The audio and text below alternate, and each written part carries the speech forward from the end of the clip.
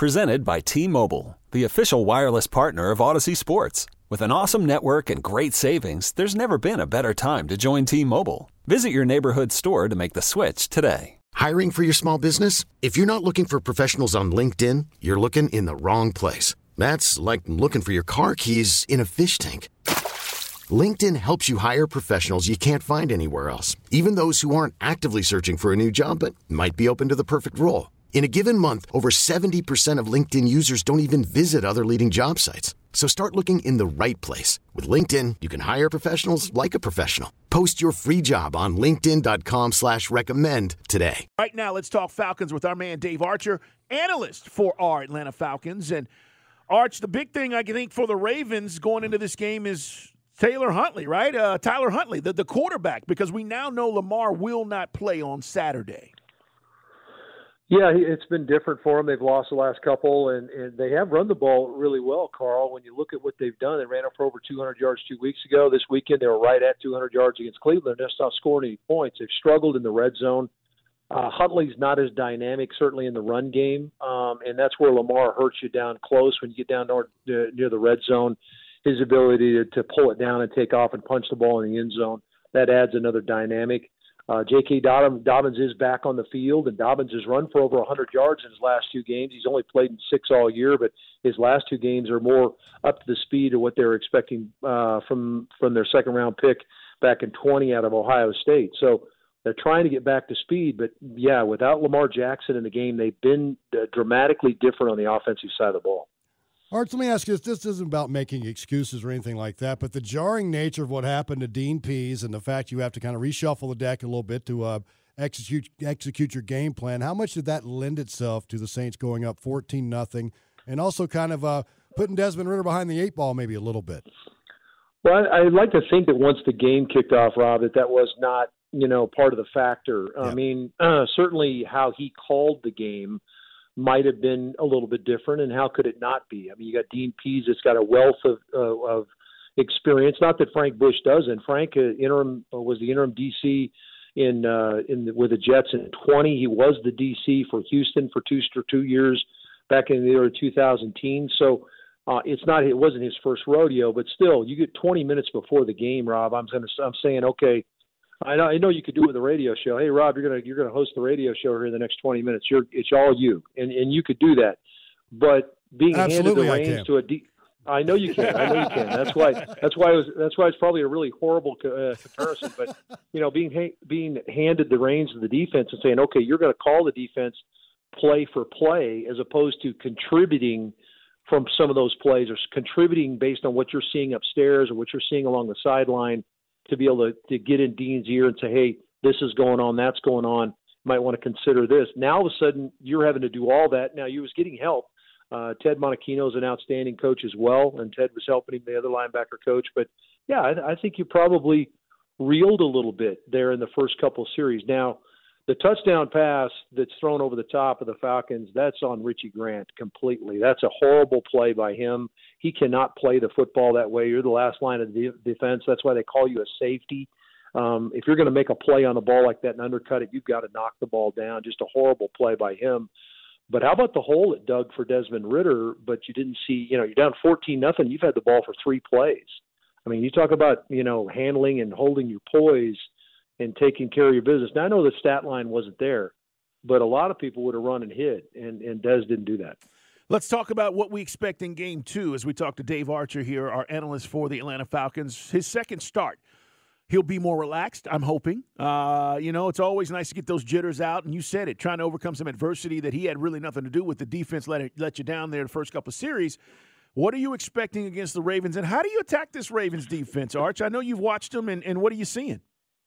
Yeah, it's a great question, Carl, as to how do you attack them. And you go back to last week, Cleveland got out of front on the ground. Cleveland did something nobody else had been able to do, and that's pound out the run game. Certainly that bodes well for Atlanta. Atlanta's ability to run the football. Atlanta's run for over 145 yards in 11 of their 14 games, over 100 yards in 13 of the 14. So it's certainly something that's traveled with them. They've been able to take their running game wherever they've gone. They'll need to in this game. Obviously, the conditions are going to be adverse. Throwing the football is not going to be conducive to what we're going to see weather-wise from a cold and maybe even from a precipitation standpoint. So going to need to be able to run the football. But that's what Cleveland did. They lined up, pounded them with Nick Chubb, and they ran for over 140 yards on a team that had been giving up about a 60, 70 yards a game over their last 6. So that's Atlanta's MO. They're going to have to get in and try to get after them, get physical. Baltimore knows that. They also know what they put on tape last week, and they'll want to try to regroup there. So all that being said, based on the way these two teams run it, Carl, this may be much like the game tonight, the Armed Forces. Well, this game may last 45 minutes. I mean, both these teams want to run the football. Both these teams want to run the ball, and based on how cold it is, the players may want to just last 45 minutes to get the hell out of there too. So it'll be interesting to see which team can impose their will in the run game. Yeah, talk about that, Arch. Running the ball a steady amount in the first half is it's like in boxing. It's a body blow. You can wear the defense down. Now, you compound that with a guy like Tyler Algier at 5'11", 225 doing it, and the cold. Could that compound the amount of punishment that they could dole out if successful? Oh, absolutely. I mean, Rob, you're a 190-pound, 200-pound defensive back, and you've got a 225-pound freight train coming downhill. I'll come up and hit him a couple times, but as the body starts to cool down and we get in the middle part of the third quarter, I'm not really interested in hitting that guy anymore.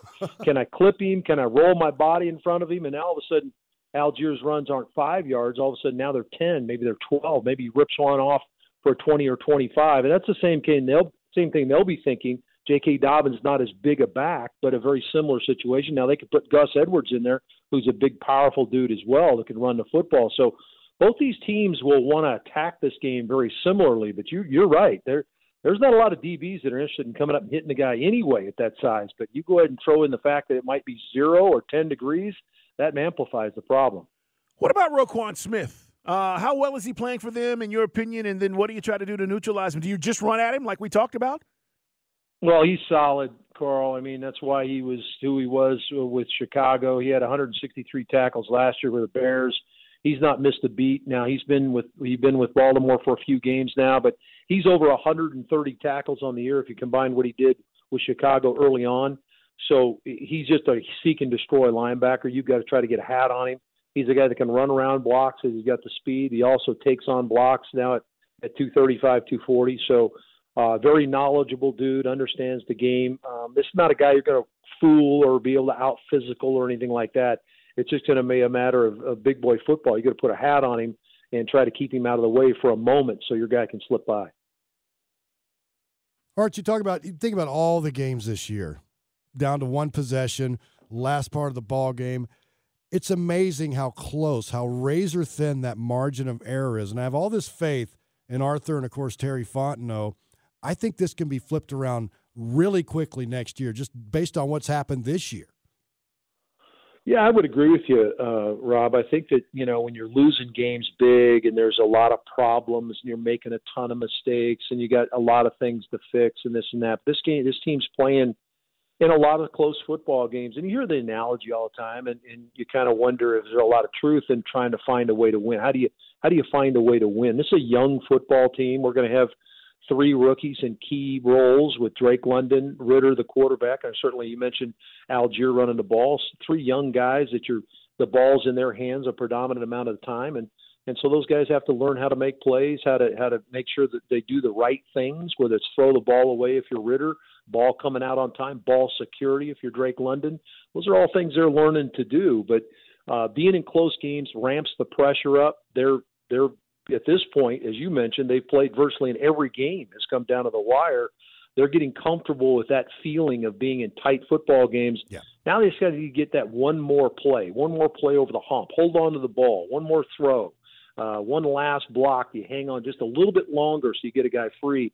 I think it's coming, and I would agree with you. I think the things you're going to be able to add to this team in the offseason with some of the stuff you've seen from the young players is very encouraging. Dave Archer, our guest, guys. He is the analyst for our Atlanta Falcons, and we're talking about Ravens, Falcons tomorrow, by the way. Lots of games on Saturday, most of them, as a matter of fact. And our kickoff here on Sports Radio 92.9 The Game, 1 o'clock. Pregame is at 11. All right, I don't know what the weather is going to be like up there. Obviously, it's going to be cold. I want to ask you about special teams and the role it will play on a Saturday where it may be breezy, Obviously, you know, there could be snow. I don't know. This cold front is hitting us and then moving east. Obviously, it's going to affect a lot of games on Saturday. Yeah, I think you're right, Carl, and that could be one of those kind of plays that you're going to be punting. Both teams are going to punt the football, and so you got to have a guy on the other end to catch it. I do like the guy that Atlanta's got in Avery Williams.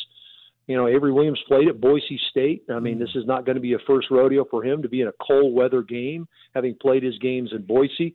You look at the other side, and Devin Duvernay, who's been in Baltimore now for a couple of years. He's a guy that played at Texas, and I don't know if that comes into play, but you begin to think about these. This is not a normal game from a cold temperature standpoint. A lot of these teams will play in cold weather games, but this one's going to be a little bit more magnified. So if it's a guy that's done it before, and certainly Avery Williams did it for several years at Boise State, you kind of like that kind of lean in your direction. Now, how do the kickers handle it? You know, that'll be a situation where you get two really good kickers in this game, arguably two of the best kickers in the game. Justin Tucker, you could say, is maybe the best kicker. And Younghoe Koo, how he's performed over the last couple of years, he's not very far behind him. So this could come down to one of those two guys, and you like both those guys. Now, which one handles the situation better? Obviously, they'll play out. But, yeah, third phase of the game, Carl, could be a big deal. How did Matt Campbell and your Iowa State Cyclones do on signing day? They're going to the portal. Got to do better than that 4-8 record, but I like your coach. He's a good coach. Yeah, I agree with you, Rob. He's a good man, good coach. It probably stemmed the tide on everybody trying to come after him. You know, there was so many people that wanted him that now you go 4-8, right. Nobody wants you anymore. So you get a chance to hang in there. But they had a solid recruiting class. I think they're in the top 30 in the country. I think they checked in at 29 or 31, somewhere in that neighborhood, which is about right for Iowa State. But a couple of young guys are excited about it. There's an edge rusher and a young quarterback coming in that might vie for the starting job. So, but Big 12, no joke now. I know everybody wants to say, get ready. TCU's gonna line up now, and they're going to see what they got. Yeah, we've talked about this. I mean, you know, and it's no bias. You gotta give them credit for what they've been able to do. Listen, I don't know if there's a team that's had more adversity in these games going into this playoff than TCU. Michigan hadn't had it. Not like that. Not having to come back 4 or 3 separate times from double digits and being able to overcome. I think that matters in these playoff games where you might get a touchdown scored on you or two, and you're like, we've been here, you know? Yeah, I agree with you, Carl. The experience that I don't think that they necessarily want to get themselves behind Michigan in this game too far. Certainly down 7, down 10 would be no deal. But, I mean, you get behind like they did against K-State and came from behind 18 down at 28-10. I don't think you want to do that because Michigan's be able to possess the football. They're going to take the ball out of your quarterback's hands, and Max Duggan, the runner-up to Heisman, and he won't see the ball enough to get themselves back in the game. So I think they're going to have to stay closer in this game against Michigan. But I do like them not panicking. That's something that Sonny Dykes' team's going to do. No doubt. Arch, have a great call, man. We appreciate you stopping by. Again, our coverage begins at 11. Kick is at 1 right here on Sports Radio 92.9 The Game. Merry Christmas, Arch. Merry Christmas, guys. Y'all take care. Okay, picture this. It's Friday afternoon when a thought hits you. I can spend another weekend doing the same old whatever, or I can hop into my all-new Hyundai Santa Fe and hit the road. With available H-Track all-wheel drive and 3-row seating, my whole family can head deep into the wild. Conquer the weekend in the all-new Hyundai Santa Fe. Visit HyundaiUSA.com or call 562-314-4603 for more details. Hyundai, there's joy in every journey. This episode is brought to you by Progressive Insurance. Whether you love true crime or comedy, celebrity interviews or news, you call the shots on what's in your podcast queue. And guess what? Now you can call them on your auto insurance too with the Name Your Price tool from Progressive. It works just the way it sounds. You tell Progressive how much you want to pay for car insurance, and they'll show you coverage options that fit your budget. Get your quote today at Progressive.com to join the over 28 million drivers who trust Progressive. Progressive Casualty Insurance Company and Affiliates. Price and coverage match limited by state law.